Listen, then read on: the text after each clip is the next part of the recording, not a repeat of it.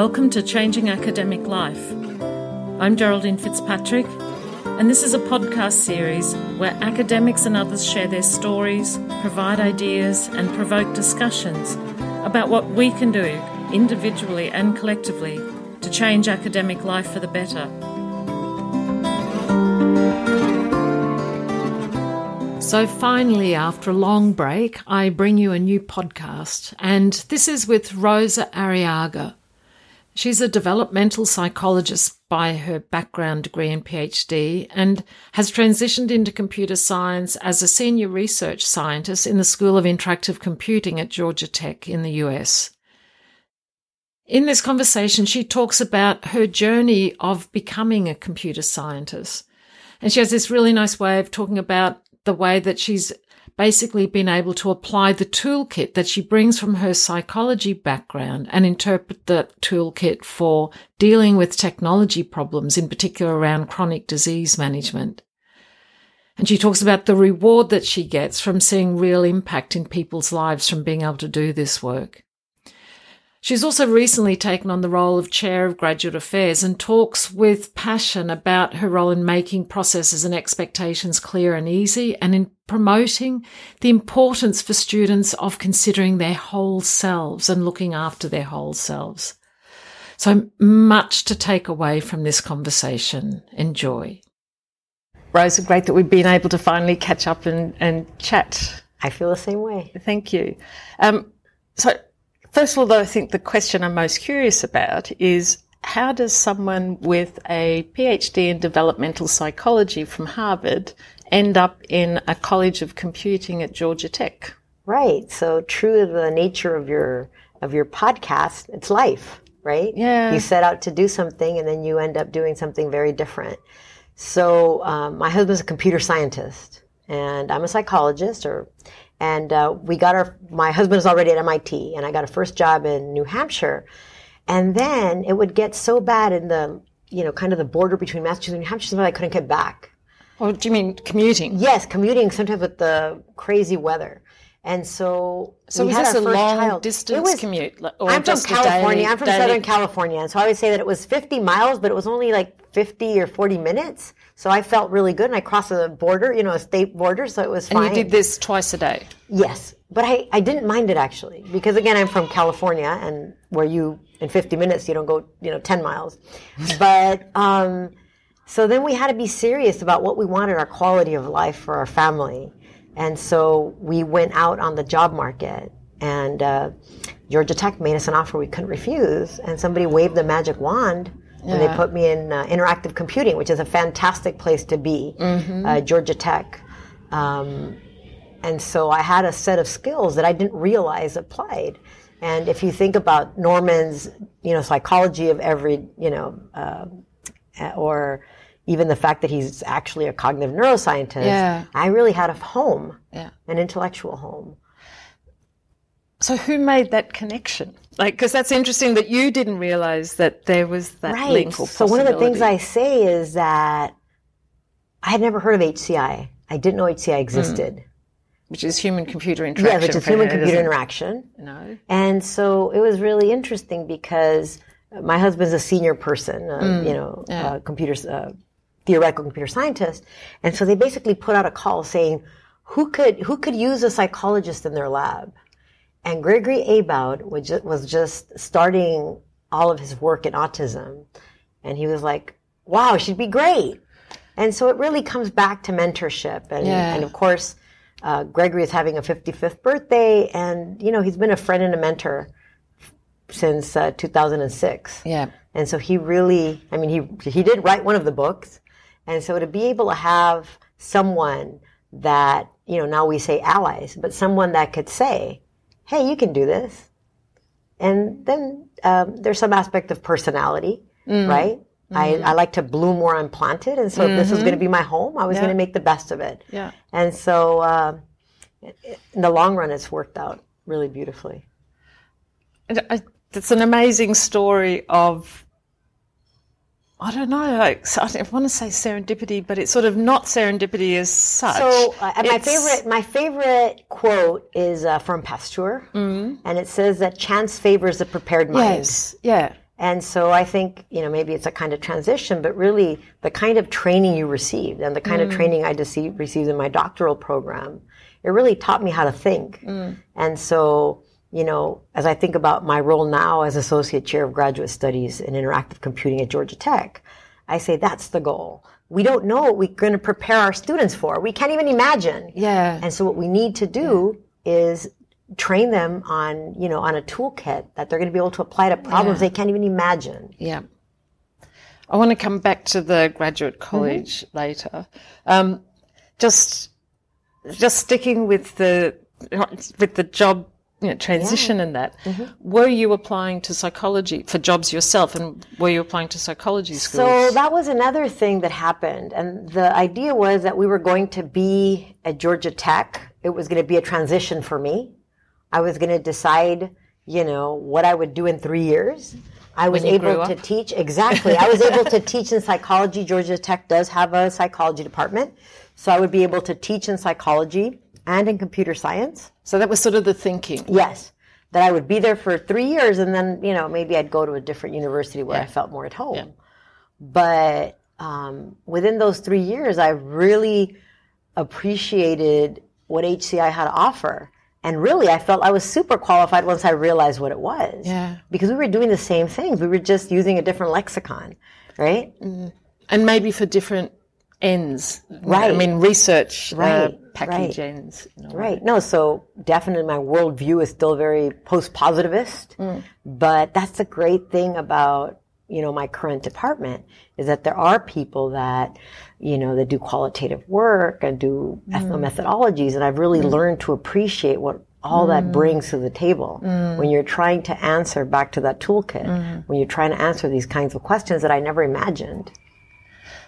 And would that be different in a psychology department? Is it just much more homogeneous? It is. It's very homogeneous. It is very much about the experimental methods. It is very much about the iterative tweaking, right? I mean, if you think about even the models that we use in computer science, we have conferences. The turnaround time is 6 months, right? Yeah. In psychology, the turnaround time for an article is like 1.5 years. And not only that, but even now when I speak to psychologists, I have to say, in psychology, a conference is just preliminary results. In computer science, they're peer reviewed, they're blind peer reviewed. So the whole model is very different. And so computer science does move at light speed. And so it is about frontiers, whereas and I've done this now for a decade, my approach is much more iterative because I want to know, why did it work? Under what condition will it work? So I still very much am a psychologist. So you bring your strengths as a psychologist and the way that you would frame questions and the way that you would investigate it to a different set of problems. Exactly. To a very different set of problems. And also, I think one of the things that I bring to computer science is my desire to have these systems work in the real world for extended periods of time, right? Like I said, my closest collaborator is Gregory Abowd, and he is just always thinking about future computing. And my answer is, but, we have these problems now, whether it's asthma or diabetes or autism or post-traumatic stress disorder. Or connecting a laptop to a PowerPoint projector. Right. So I think as I've become a computer scientist, I think my values have really, and this is not from my background as a psychologist, right? Because, I was very flighty. I did epistemology and cognitive science. So my question for my dissertation topic was mathematicians in the cradle, fact or fiction. So it isn't as if I come from an applied background. I was that's farthest from the truth. I was very theoretically driven. But when you get to computer science and you see the power that you have, I just feel like the applied work really calls to me, to something that I never did when I was a psychologist. So when I think of psychology traditionally in post-positivism, I think of experimental conditions in the lab, and you just talked about long-term deployments in the field. Right, so how do you play out a post-positivist approach within field work? One of my favorite titles was A Text Message a Day Keeps the Pulmonologist Away. And we actually won. A paper. That's right. That's right. And we actually won a Replikai Award. Mm-hmm. They give those out every decade, it seems, where people are like, oh my goodness, people do replicate. But it was a replication study. We had built this simple text message where, again, in the field, 3 to 4 months, they got a text message a day.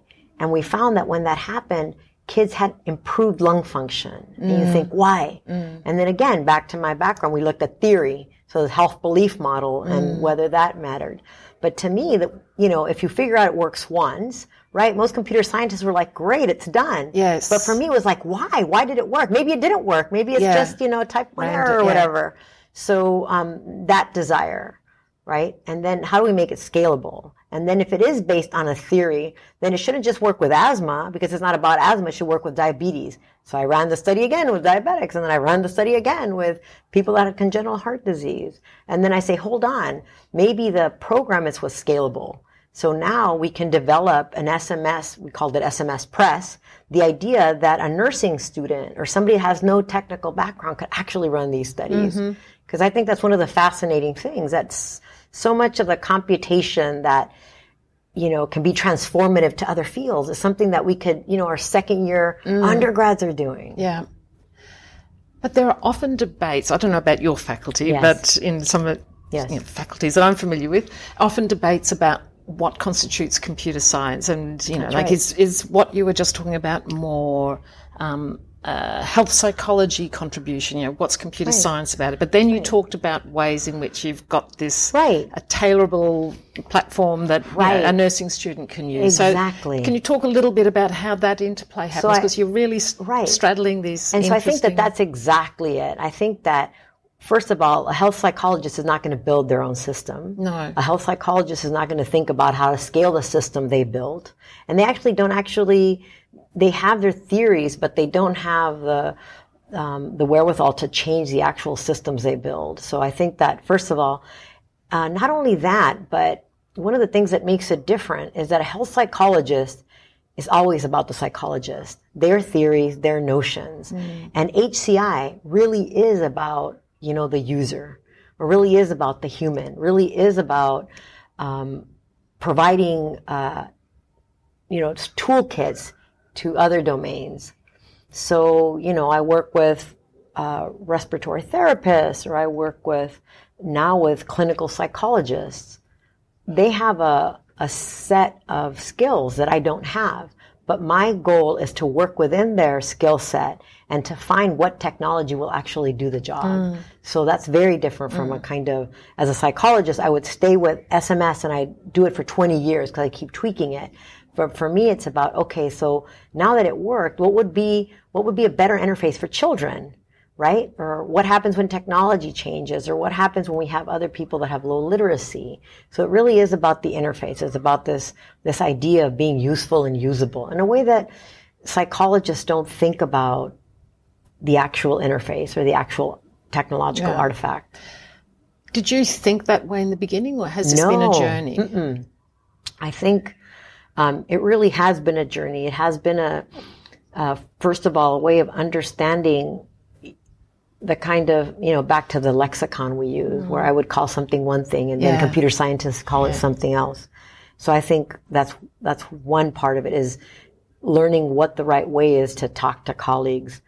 But I think the other is understanding the paradigms, because it's not just about the lexicon, but again, a psychological term, right? A computer scientist wouldn't talk about paradigms, but when you're saying user-centered design, that's exactly what it is, right? And so it took a long time for me to be able to internalize and to find terms to speak about what these methodologies were, right? And so I think that that's been the first, I guess 6 years of my life or rather, as I told you, really feeling like, I got another doctorate and, right, and maybe did a postdoc and then feeling like, okay, right.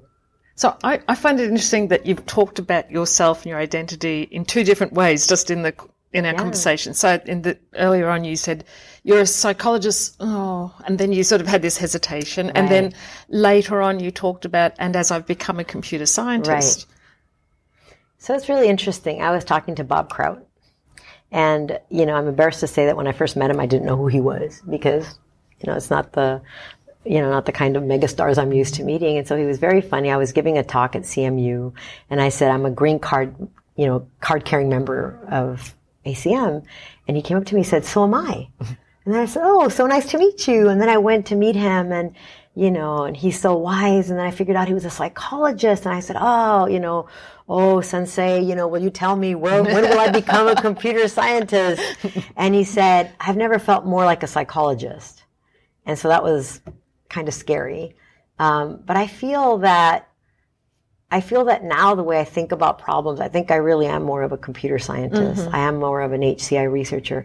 I do think about the interface. I do think about what makes it useful and usable in a way, again, kind of internalizing those concepts that are central that I would never think about as a computer scientist. But you're almost a hybrid, aren't you? Yes. Because you've also talked about sure. ways in which you ask different sorts of questions to your computer science, your sort of more mainstream computer science colleagues. I don't know what to call anyone anymore, but do you know that yes. you said you kept wanting to ask, and why, and why, and what makes this work? And I think that's where, again, the kind of training, right? Mm-hmm. So I have a toolkit. Mm-hmm. I have a way of understanding the world. Mm-hmm. And then I apply this toolkit to these problems. And now the problems are very different from what I would have encountered as a psychologist. And so not only that, but then understanding the interplay between, the role of sensors, and now thinking about how to answer this question with a new set of tools. Right? And so in that sense, I have augmented my toolkit, over the last decade, which I think we all have to do to be relevant.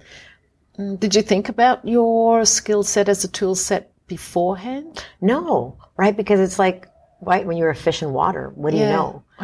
So I think that it wasn't until I came to computer science that I was forced to try to understand, what is this? What is it that I can bring to the table? And then how do I talk about it? And so the way that I was able to articulate what I did in HCI was I said, well, when I think about, user-centered design, and you think about the kind of canonical, 4-step or 4-concept part, I'm all about the requirements gathering or needs assessment, right? That's the tool. Those are tools I have.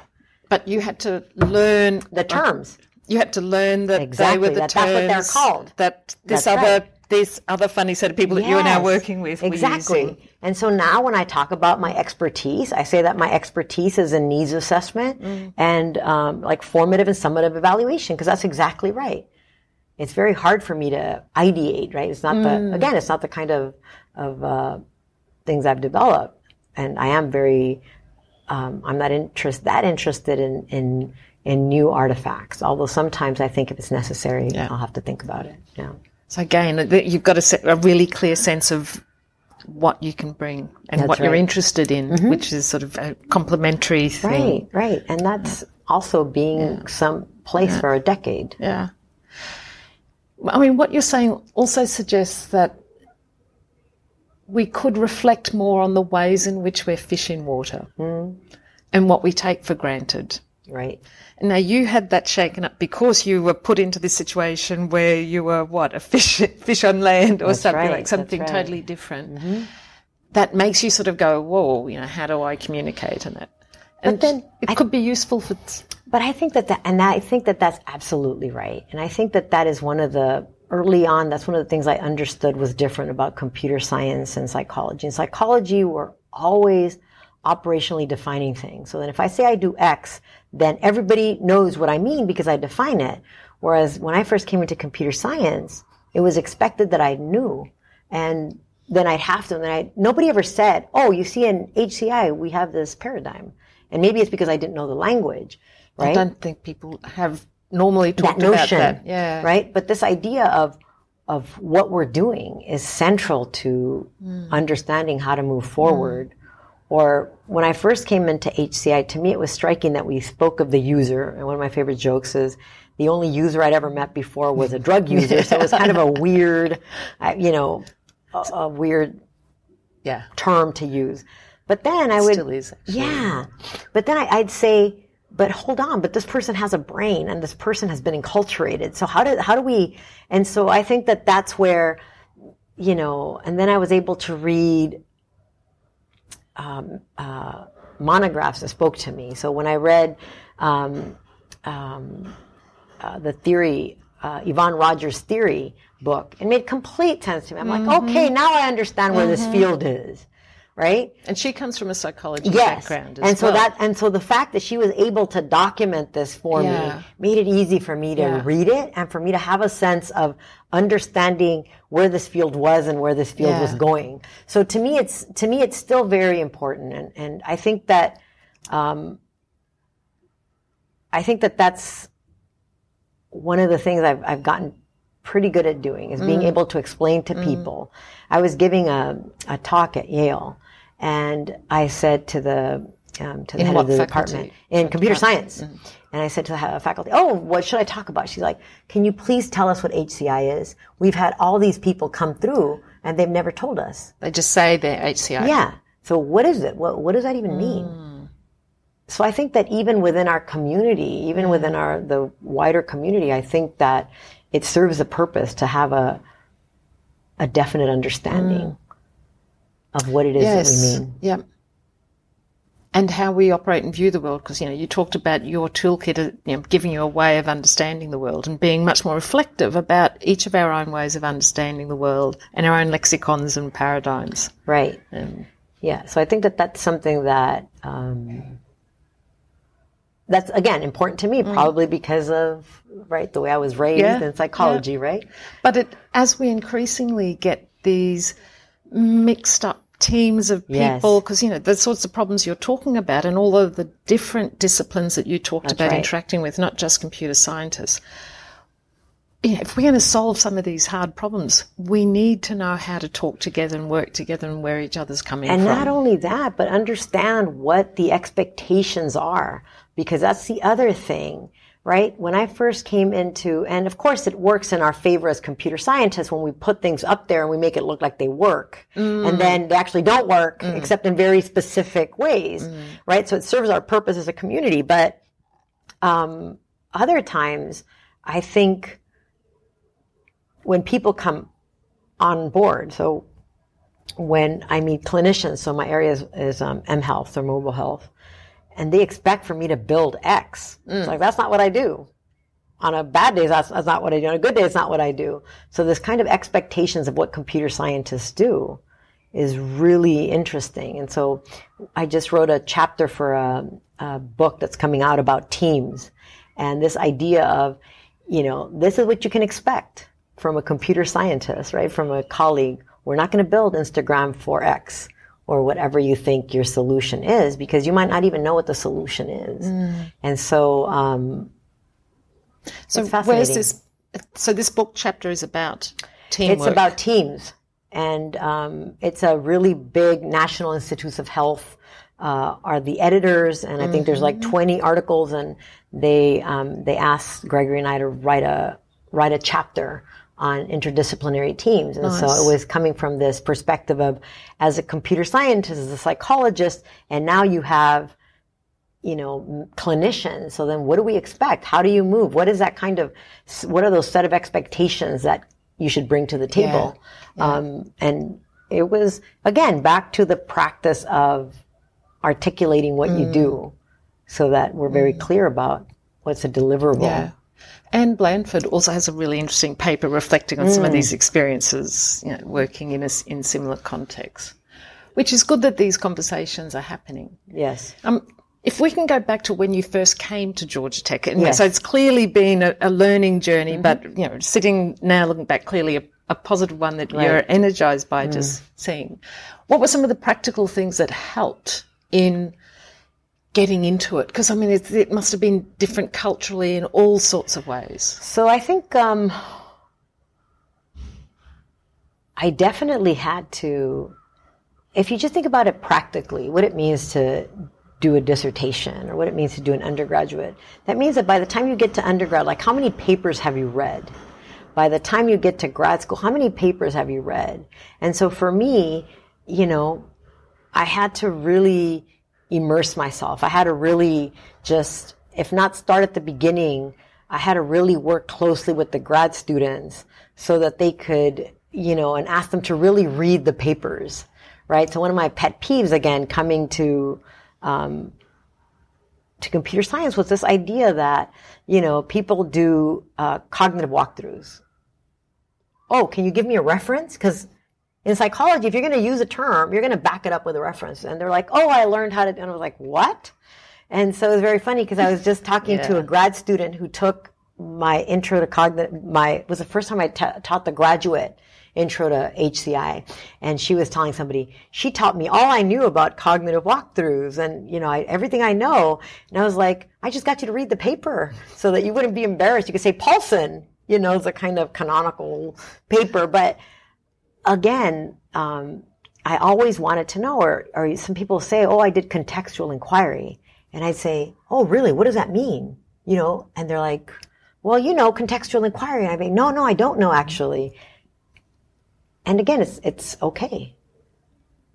But for me, because I didn't know, I had no kind of history to You weren't the fish in the water that also I couldn't, I didn't have that structure. Yeah. So I really had to find a lot of structure. I really had to, and this is where being down the street or down the corridor from Gregory, I could ask him. I could say, wait, what is this? What do you mean? But that's pretty brave of you in a way, because, like that's sort of saying, I'm a professor and I don't know. What are you talking about? Yeah. And was that risky? I think it was, but I think, and again, back to this idea of temperament, right? Yeah. So this kind of biological aspect. My advisor in grad school was the world expert on temperament. And he would always say, Rosa, you were blessed with a good temperament. And I was, because, I don't mind asking and I don't mind in that sense, being vulnerable. Yeah. And sometimes it pays off and sometimes it doesn't, right? Sometimes it didn't. But, I had to be true to who I was. And there were times that, that the reception was not positive and people didn't answer my questions and were insulted. But, I had much more to gain than to lose at that point. So that's very much reflecting the whole growth mindset, isn't it? That's and right. The learning mindset that's so trendy at the moment. That's right. But it's really important for learning and for that authenticity. Right. Good role modeling. Yeah. But again, it comes back to, wanting to be a member of the community. Because that's the other thing, is that I think somebody might have said, forget it, I'm going to go to another university and be a psychologist.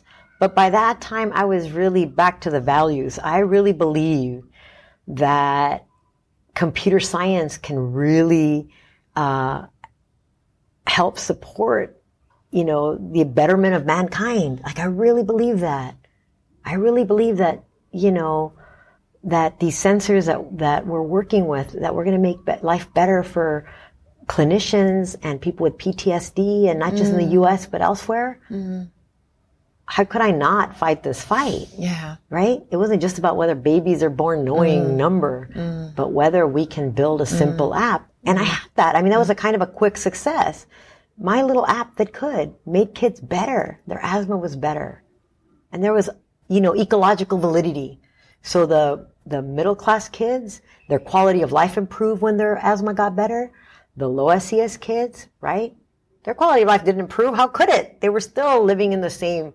So I think that to me was just so empowering that I just thought it was a fight worth having.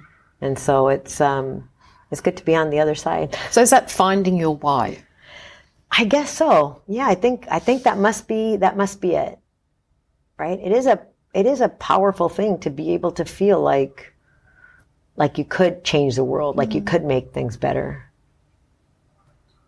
And if that's what you can do, then it's worth it. For me, anyway. And worth the discomfort of the fight. Yes, for sure. Yeah, definitely. So you've talked about Gregory being an amazing mentor. Was that a formal mentorship relationship where you'd have regular meetings or anything? Or did you name it as mentoring? How did that play it's definitely an unofficial mentoring. I mean, we were in the same lab. He was always incredibly gracious. And people know Gregory Abel, and he'll tell you the way things are. So it isn't as if he's, sweet and cuddly or something, right? He's not one to hand feed you, whatever. But I think for him, first of all, he respected my intellect, right? And not only that, but he respected my feedback. So there was times when, his tone was inappropriate. And when I understood that I was in a room with, 90% male, and the alpha male was talking to me in a certain way, and that the students were going to see this as modeling, right? And he did respond, but that's why Gregory that's why we're still friends, mm-hmm. and that's why I respect him, because, faced with evidence that what he was doing was inappropriate, he changed course. And did you talk to him in the moment, or did you go to him afterwards? We tried different tacks. I think any relationship changes, where it used to be where sometimes after a meeting, I'd say, Gregory, it's not appropriate. This is how students are going to take it. And then he'd be like, oh, I'm sorry. And there'd be other times when I would just he would raise his voice and I'd raise my voice too. And so I think that, it's been a decade that we've been working together. So, as any relationship, it changes. And now I know that I have values that are different than his, because I am, into concepts and theories. And sometimes he calls that navel gazing, and that's fine, because I've become my own person, right? And so I have different ways of addressing some of the same questions he was looking at. And so, we work together. We still advise a student or two here or there, but we work in different spheres now, because he was always looking forward, right? He's doing incredible stuff looking at computational surfaces. You go, right? But, I'm going to help somebody now. But he was an important part of you becoming your own person. Oh, definitely. Oh, And I love the becoming, because you didn't say become. It's that is still an ongoing. It is, right? But I think that's what, years of developmental psychology literature says, that it's in the process of, that it's a verb, right? That we are changing, that even though that there's aspects of our personality which are going to remain the same, that we respond to the environment, and that we change, and that's a good thing. Yeah. You and your husband were both working at Georgia Tech? We both work at Georgia Tech, yes. In the same I guess it's in the same college. Mm-hmm. And then he is in computer science, so the kind of traditional systems theory databases. And then I am in interactive computing, which is anytime you have a human and technology. So you have vision, robotics, HCI. Have there been any issues that have come up both working in the same college? No, I think it wasn't anything that we came up with. Look, we're in a world with people, and people are going to have differences. And maybe at first it was kind of weird that somebody dropped me, without a forwarding address in the department. Like, who is this, right?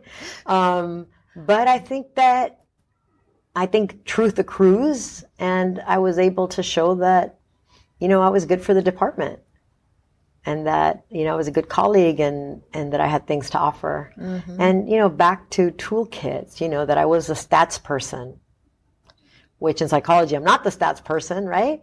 But if you're in an HCI, then, everything's relative. That's right, exactly. So that I was somebody that somebody could knock on the door and I would have answers, or I would have ways of thinking about it, or that I'm very good at experimental design. So all these things that, right, the summative evaluation, the quantitative side anyway. So I think that. Did you deliberate? So that's obviously doing this very sort of helpful behavior and someone knocking on the door and you being prepared to answer. Did you do that as a deliberate strategy? I am going to, this will be a way for me to get in, or is that just you? No, that's my personality, right? That's back to, it was easy for me to do that because I'd do it anyway, or I'd want to sign up. And because people that are listening to this podcast don't want to just know the pretty things that happen. There were times when I would try to sign up for something, there was a vacant position, and I say, well, nobody's doing it, I'll do it. And they say, no, you can't do it. And I say, why? Why can't I do it? They said, oh, because this is for academic faculty, not research faculty. So that That hasn't been clear. So tell us that difference. So the way that it works in the U.S. is we have academic faculty, and that's what you think about as a professor, right? So kind on of a tenure track. HR, tenure track. And then you have research faculty, and this is usually soft money, and this is usually not with teaching. And so... But you do teaching. Yes, I do. And so I was able to, work out a package that was good for me, right? And so, but initially when I first got there, and they'd say, well, we need somebody to do X. I'd say, I'll do X. And they'd say, no, that's not something a research faculty can do. And I'd say, why not? I don't mind not doing it, but you better have a kind of some reason or somewhere where I can go. What are the policies? Right? So I'm very much a policy person, just like I'm very much a timekeeper. So it's fine for you to tell me I can't do it, but but tell me what the policy is and what the rationale is. Yeah. And so I think it probably helps that, that I don't take no for an answer just because, right? That I'd want to, Did you get into some of those roles? I did. And so, kind of the, you don't know if truth accrues or whatever you want to call it, but again, I'm now the associate chair of graduate studies. Yeah, as a research from a research position. Yes, right. And some of it might mean that I was nominated for one, right, so that my colleagues did see that I did care, and it wasn't just a service role, and that I really was commitment to what it meant. I mean, it's one of the biggest compliments my colleagues have given me. But does that mean you're also still on soft money? It does not. Okay. Because the way that it works and the way that, back to having a package that works for you, I was able to work out a situation where, my funding comes from different streams. So I teach, right? And so that was a way to stay and be a full member of the community. And are you happy in that research position, or do you want to move into an academic position? I don't know. I go back and forth. I mean, I feel like at this point I've been doing this for 10 years, and I'm so happy that in some sense, it doesn't matter what you call me as long as you call me, right? Yeah. You can say that. Yeah. So with my position, I can be a PI on grants, and I get to do these things. What could you get to do differently in that The only thing track? that I can think of right now is being a professor is a human resource title. Right. So I can't be officially called prof. I always say I'm Dr. Arriaga. So, it's the kind of silly things, right? Yeah. So I'm not a professor, right? And I'm a research scientist. Mm-hmm. And so, I get people to call me Dr. Arriaga, which is fine. So you're okay with this? Yeah. I think, again, I get to do all the things I now love. Yeah. So I am happy. That's good. Yeah. So tell us a bit more about the Chair of Graduate Affairs and what you said that, people could see that you really cared and were committed to it. So back to where we started our conversation. When we think about training, all right, so I've been thinking about this a lot. You know how you say those who can do and those who can't teach? Right? So I've come to say I've thought about it. I don't know how it's going to sound. I say those who can do and those who care become administrators. I do care. Mm-hmm. I was able to, I had an incredible graduate experience where it was clear at Harvard, yes, yeah. Where institutionally they really cared about the whole person. And how did that play out? So the way it played out is, for example, we had a house, which was a place where we could collect as grad students, and they had fellows. They had people that were there, other grad students that were there to make sure that we could be whole people. So, for example, we had sports fellows. We had a winter waltz and a spring swing where the orchestra and the band were all grad students. So there were creative outlets. I learned how to row, I learned how to play ultimate frisbee. We would play against the undergrads. But the idea was that we know you're going to do great work if you can stay sane. So here's some ways of staying sane. Radical? Yes. Do they still do that? Yes. Yes. And of course it's not, I'm not saying, again, I had the personality. I wanted to learn how to row. But the fact that we have the tone that is set, that it's okay to be a whole person. And in fact, you need to be doing these things. And so I think that that's, I send out emails to the grad students and I remind them about the whole self. And I remind them that, they need to actively engage other parts of their life. Yeah. And so I think that, again, has a value. And not only that, but what does it mean for you to be a grad student at Georgia Tech in interactive computing? What does it mean about the toolkit that you're actually developing? What does it mean that we have policies? Toolkit. Right. Yeah. But also, what does it mean that we have policies so that one of the most unnerving things is feeling like things are arbitrary. So how do we make it clear to students what it means for them to be doing well and that the department is behind them, right? That they're not supposed to be mini-me, so if it doesn't work with Gregory, they can move on to somebody else and still be successful. Mm-hmm. All these things that need to be articulated to students so they can feel like, somebody was just telling me that we fit in the org chart, right? One of the students came to see me and she said this interesting thing where somebody was talking about, grad school or, the whole institution, and grad students weren't on there. Yeah. And so, right? That's really interesting. Yeah. And so how do we communicate that to students? Because I think that when they're valued when they're not on the org chart, that's right. When they're invisible. That's right. And not only that, but that, I always raise my hand and I say, if you do what you're supposed to do, the administration's behind you. It doesn't matter that you no longer work with X or Y or Z. Mm-hmm. Now, I want to unpack each of those things because it seems like there's a lot of practical strategies behind them that could be really interesting and for other people to hear how you're doing them. So you're just picking up on that department behind me. Yes. It's one thing for you to say that, but a student has to negotiate their personal relationships with that supervisor who they don't get on with, who they want to move from, who they may be worried will sabotage their chances within the faculty or within the school or college. But the point is that we have policies. We have policies in place. And so there has to be a sense that those policies are true, right? And that they will continue working for you if you do all the things that you should. If you meet your milestones, we're not going to say, oh, well, that's it.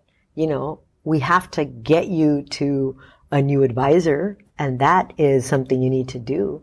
But it doesn't mean that just because you stop working with X, you're out of here. Right. That's a lot of uncertainty, and that, again, can lead to a lot of mental health issues. Absolutely. And so I think that, again, to be able to clearly articulate what milestones are and what it means to progress through these milestones and what it means for people to be successful, under what circumstances do they, are they, is the evidence. And I always say, look, it's not failure, it's feedback, right? Mm-hmm. How do we give you the feedback that you can do well, or that perhaps this is not the right place for you? Mm-hmm. And that's fine too. Have you got any specific examples of how you do that in terms of the languaging?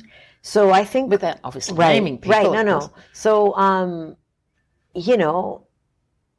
for example, we have a set of reviews at Georgia Tech, but they're kind of hidden, in the website. So now whenever I send out an email, right, I remind them to know their responsibilities, right? You have rights, but you have responsibilities. And here is the set of milestones we have. And here is how you're supposed to meet them. And to say all these things that we should know, but we don't, that you should be meeting regularly with your advisor, that you should be, clearly documenting what you're doing and how you're doing it. And that there is, a way to show that you've been showing up, right? And of course, one of the things we do is we get into avoidant behavior and then we don't do these things. But if the situation gets to that point, then, the administration is not going to know that you've been doing your part. So then how do we set it up so that as a grad student what's expected of you? What are the milestones? How do you reach them? And then where do you go if things aren't working out? Mm-hmm. That there are ombudspersons, right? that, you know, I might be behind you, but you might also think that I'm administration, which I am. Okay, well, here's another place you can go. There's a faculty ABUTS person. There's a student ABUTS person. So do you have a meeting, face-to-face meeting with the grad students at the beginning of an academic year and so we communicate all this again? We just started, again, I've only been in this position for 6 months. Oh, okay. But for example, I did send out, you know, these emails where we have the list. I met with all of the incoming interactive computer students, so I went through them. You know, I'm having a first kind of, we had a student appreciation, and now we're having a September kind of convocation. We'll come and have lunch. And I put the milestones up, you know, I printed them up and put them out so that people can see them. And so just trying to make these things visible. I know, because often you said they're hidden on the web, and that's one of the sort of challenges, isn't it? Right. Because we can have, there may be clear policies and processes, but it can be so daunting starting as a grad student and just trying to remember that they exist, even if you heard it first time, and then where to find them. But again, if I think, you know, that, you know, that's my role, then I don't feel like I'm hand-holding them and they should know. I feel like, you know, that's my role. My role is to keep the trains moving, keep the signposts up and readily available, right?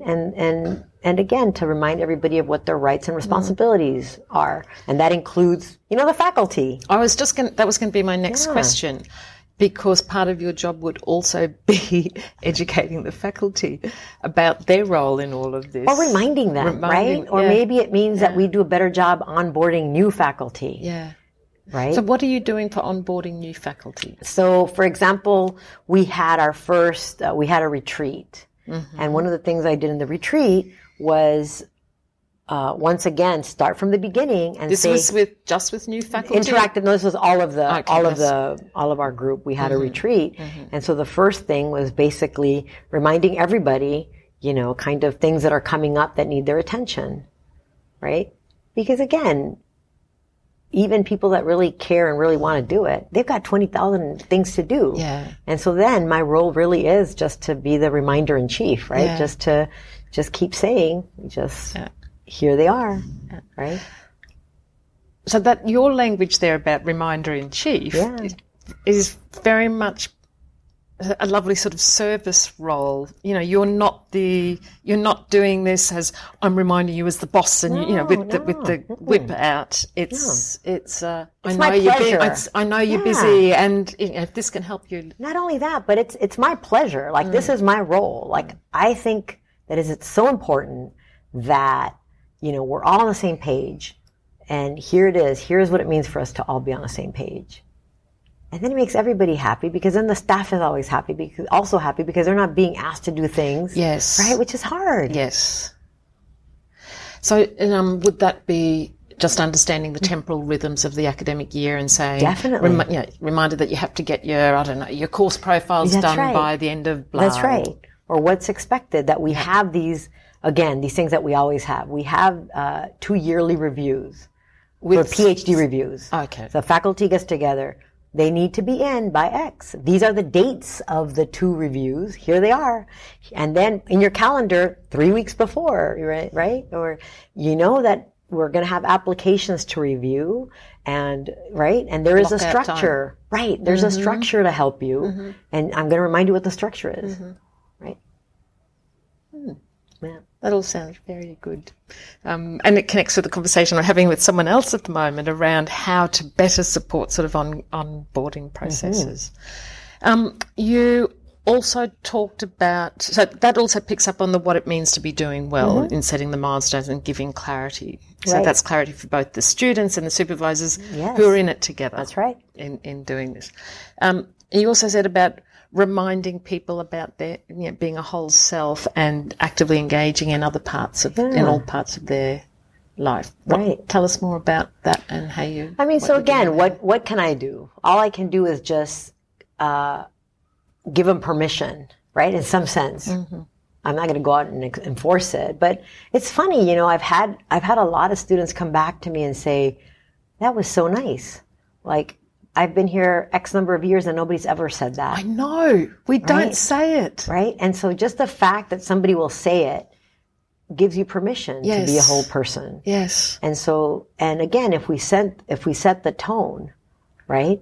Then, and sometimes, I mean, I don't know about Europe, but in the U.S., you know, mental health in students is so important. We can't ignore it. No. We can't say that it's just being warm and fuzzy, because this is, you know, this is survival. This is the difference between mental health and mental breakdown. Repeated studies in many different contexts are showing increasing incidences of mental health problems. Right.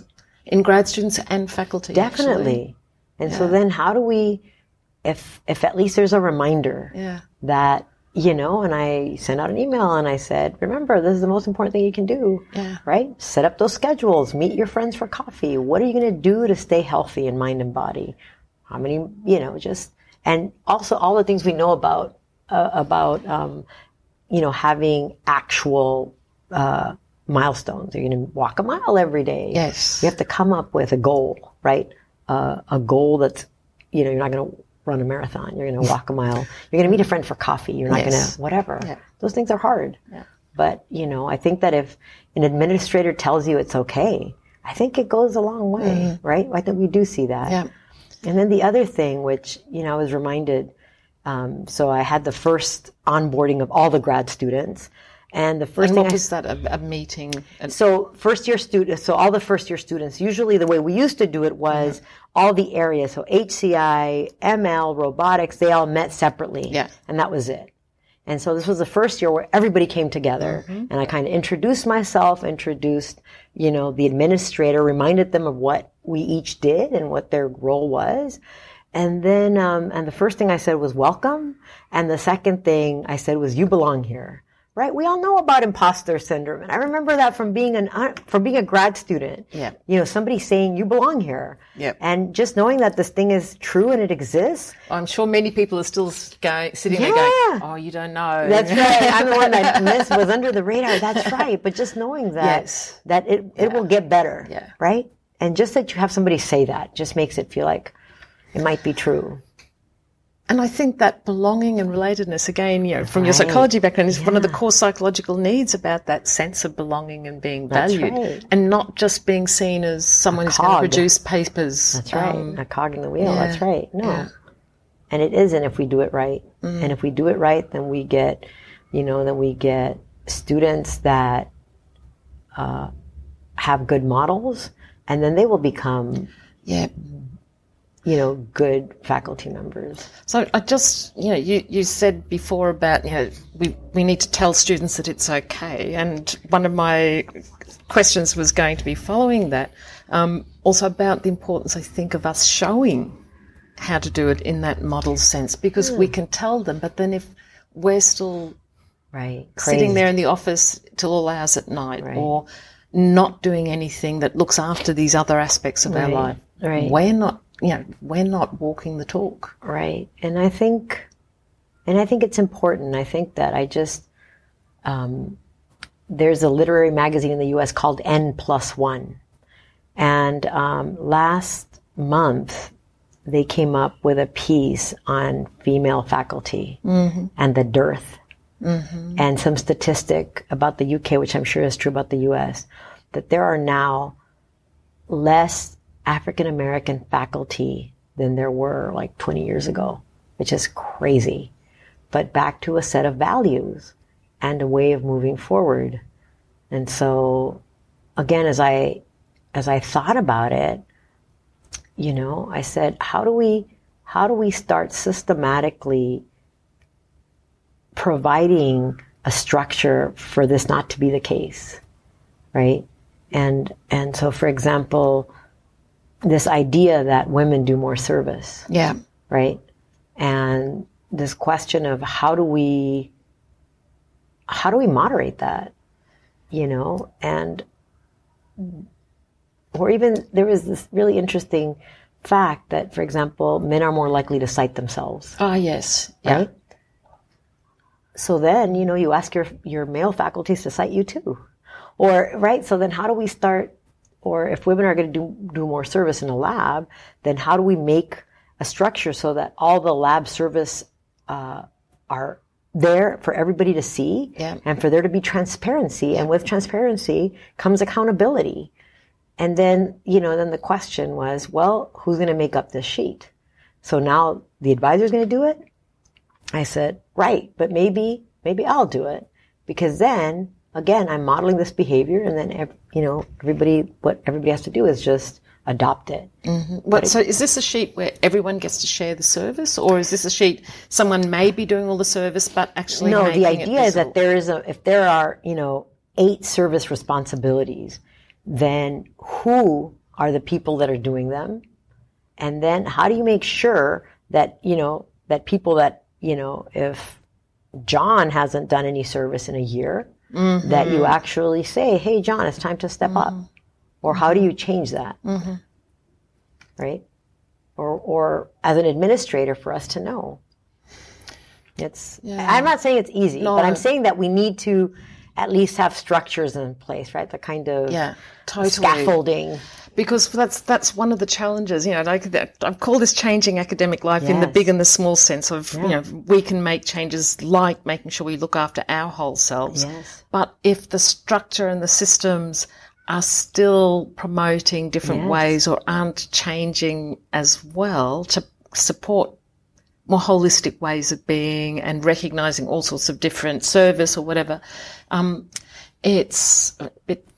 we might be saving our sanity a little bit, but it's not making any difference in the long term. We need to operate at all of these levels. Right. And I think that that's where maybe the best practices, again, maybe that's where we actually, quantitatively evaluate it. And then if it's not working, because we can do a lot of things that make us feel better, but if they're actually not working, right? So how do we set up those structures so that we can see if things are getting better?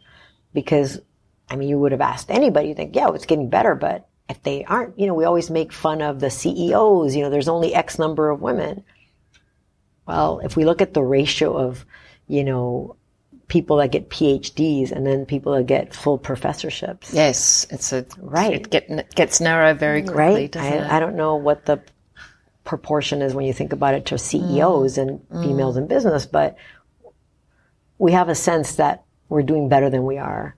And I think we need to be reminded that we're not. And then we need to start, again, back to systematically understanding maybe we can do it. And also in the recognition and rewards. So there's one thing making, say, the service roles visible, but making them count as well in any sort of evaluation processes, because it's very much skewed to the individual hero doing their paper publication, getting their grants, but they can only do that because all of this other stuff is happening. Right. And because there's all this infrastructure. Somebody else is getting students accepted into the program, or somebody else is doing all these other things that make a department run. Yeah, they're interesting challenges, and it's great that you're really thinking about these and acting, and I can really see the way your background as well, your toolkit, is helping you in this role, because you're being far more systematic in your thinking about it and structured than, I don't know, I imagine I would be, because I'm not. Right. I think that definitely, and again, I feel like, again, now's the time where, I am being, in a crass way, paid to think about this. So then, again, if I care and I'm an administrator, then I'm going to do the best job I can, right? Yeah.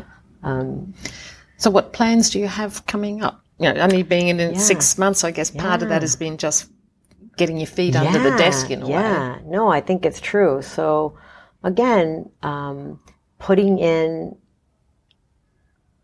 structures that make it easy for people to know where they are in the academic year and what's expected of them. What's your thinking now about how you can do that structure? So, for example, one of the things I did before I became associate chair was we used to handle the qualifying exams separately between areas. Is that the end of first year? Qualifying exam the second year in interactive computing. And that lets people go on to do their PhD. Yes. And so, for example, one of the, one of the milestones of my leading this effort was that we came up with a timeline for what had to happen the year that you were going to qualify, right? In October, you should, in September, you should be identified. Then, the area lead is going to meet with you. The previous June, the list of papers or the process would be clear. All of these things we can do to give you a sense that you know what's going on, right? This is what's expected during the actual 30-minute talk. You should spend no more than 5 minutes doing the intro, no more. So even at that level. Because, again, if you have an advisor that has a lot of people do qualifying exams, then you're going to be fine. But what if you don't? Yeah. And then how do we make it so that it's fair? So that now everybody is at least supposed to be operating under the same guise. So fairness is a big value for you. Oh, definitely, right? Otherwise, the haves and the have-nots, right? So even for timing, because we were just in a paper session where you were really concerned about the and it's not people fair. getting their fair time. Fair. No, their fair time. And then, so now because you won an award, you're more valuable than the rest of us that didn't win awards, and you should be allowed to go over even more. That kind of, that seems kind of funny to me, right? And I don't know. So I think I'm lucky, right, in that I can speak up. So what about all the other people that can't speak up, right? Yeah. But having people who care is important for being able to try to speak on their behalf. Right. And I think, I think it's true. But also it becomes a model because now, somebody else will feel like they can speak up, or they feel like maybe that person was not right, but somebody did the right thing. Yep. Even if they, they were asked to be quiet or not to talk because they didn't win a paper, right? Somebody will feel like they were supported. And I think that that's the important thing. And the more of us who start doing that, the more we'll start to say, this is okay as a culture in the same way that, you're saying to people, it's okay to take time off or to do other things. Right. Yeah. And just on that, one of the things I often say to people too is you're actually being selfish if you don't take time off, because then you're not going to bring your best self to your research work, and you're solving all of these important problems, and you're not bringing your best creative brain to do it. Imagine if you could, right? Imagine if you had slept, or you were relaxed, or you were whatever. No, I agree. I think you're right. But again, just this permission to say, if you work solidly, why do you need to work till excess? So it is role modeling. You've talked about that in lots of different ways. That's really important. Yeah. Yes. That's part of it. But again, the idea is, what if you don't have a good role model? So then somebody has to be able to say, this is what we want as a community. This is what we value. Yeah. Yeah. So you also talked about having family. Yes. And you've been working full time. Yes. And both of you have been working full time. Yeah. Any particular challenges or stories or any tricks or anything you had to make that work? I don't know about tricks, but again, it's so many things. So, people can go and read this N+1 article, but one of the things they talked about is how, male academician and female academicians, how they, if they're in a relationship, the men are more likely to say, no. Like, my career first or whatever. And so. No to what? No, I won't go to, wherever because I have a good job here. So you have to do second best. Or, you better take the research scientist position because I've got the faculty position and blah, blah, blah. So, I think that the statistics are that, females, because of things they value, right, will take a back seat. And it's, again, there's no wrong or right, right? There's a set of values that you have. Yeah. And so, in that sense, I think you have to do what's right for you. But again, for me, fairness is important. So, all right, if you're going, then I'm going too. Or why can't I go? And so I think that, I do have an above average husband, One of my favorite stories is he said, you have to admit I'm above average. I said, and that's why and that's why we have children. If you were an average man, we'd be childless. Or something like that. But no, I think he understands, right? Happy wife, happy life. Mm-hmm. So. And before we started recording, you also mentioned that you're already starting to think about sort of a later phase in your life. Tell us about that. So I always say, my husband is from India, and I always say that we're going to retire in India. Mm-hmm. And you're from Mexico. And I'm from Mexico originally, but I grew up in Los Angeles. Mm-hmm. And so, but when I think about, I was thinking, what should we do when we retire? And I said, I know, we're going to have a radio show, because in India radio is still very popular, something like that, where we talk to all of the interesting academicians in our town. And then we do an interview show, and I'd interview them about their research, and it can be historians or musicians or musicologists or whatever. And then my husband said, well, some of them might not speak English. I said, great, so then you can be my sidekick, my native language sidekick, and then he'll kind of repeat what I say. And he's not good at being a sidekick, so I'll probably have to see how that works. Yeah, struggle with the mic. But so you're thinking about moving to India to retire? Mm-hmm. Yeah, we love it. It's a beautiful place. Yeah. That's another big shift. Yeah. It'll be exciting. Yeah. That's for another podcast, right? What do we do with our, the last 20 years or whatever? How do we keep medicine at bay, all these things? Yes. Right? Yes. That are important. Yeah. So, yeah. I know, they're interesting questions. There's a lot we have a very fixed retirement age at our university. Yeah. And right. Well, not just that, but yeah, I think it might be fine, right? I mean, we have to give people jobs. I think it's fine, right? Yes. If we stay around forever and you have new, I mean, is that ethical to be giving out all these PhDs and they can't find a job? That's a real Is it like English people or not English as in British, but English majors in the US, right? Is that ethical? Yeah. If we know that people can't get jobs, we're going to just keep giving them to be in debt? I mean, or giving them PhDs and not helping them understand what their toolkit is that's transferable. That's right. Yeah, it's going back to what you said in the beginning. Yeah, but then I think that if that's the kind of PhD that you're getting, where somebody has to tell you what you've learned, yikes. But maybe if you're a fish in water. Yeah, it's easier I don't know, it's hard, because I think many students, they're maybe not aware that the options aren't there. Or we as supervisors need to do much more to help people open up their thinking about possibilities from the very beginning, and to be more reflective about what particular skills they want to develop that might set themselves up for different options. Definitely. Or keep doors open. Definitely. I think that's true. Yeah. So, probably should wrap up. Yeah, for sure.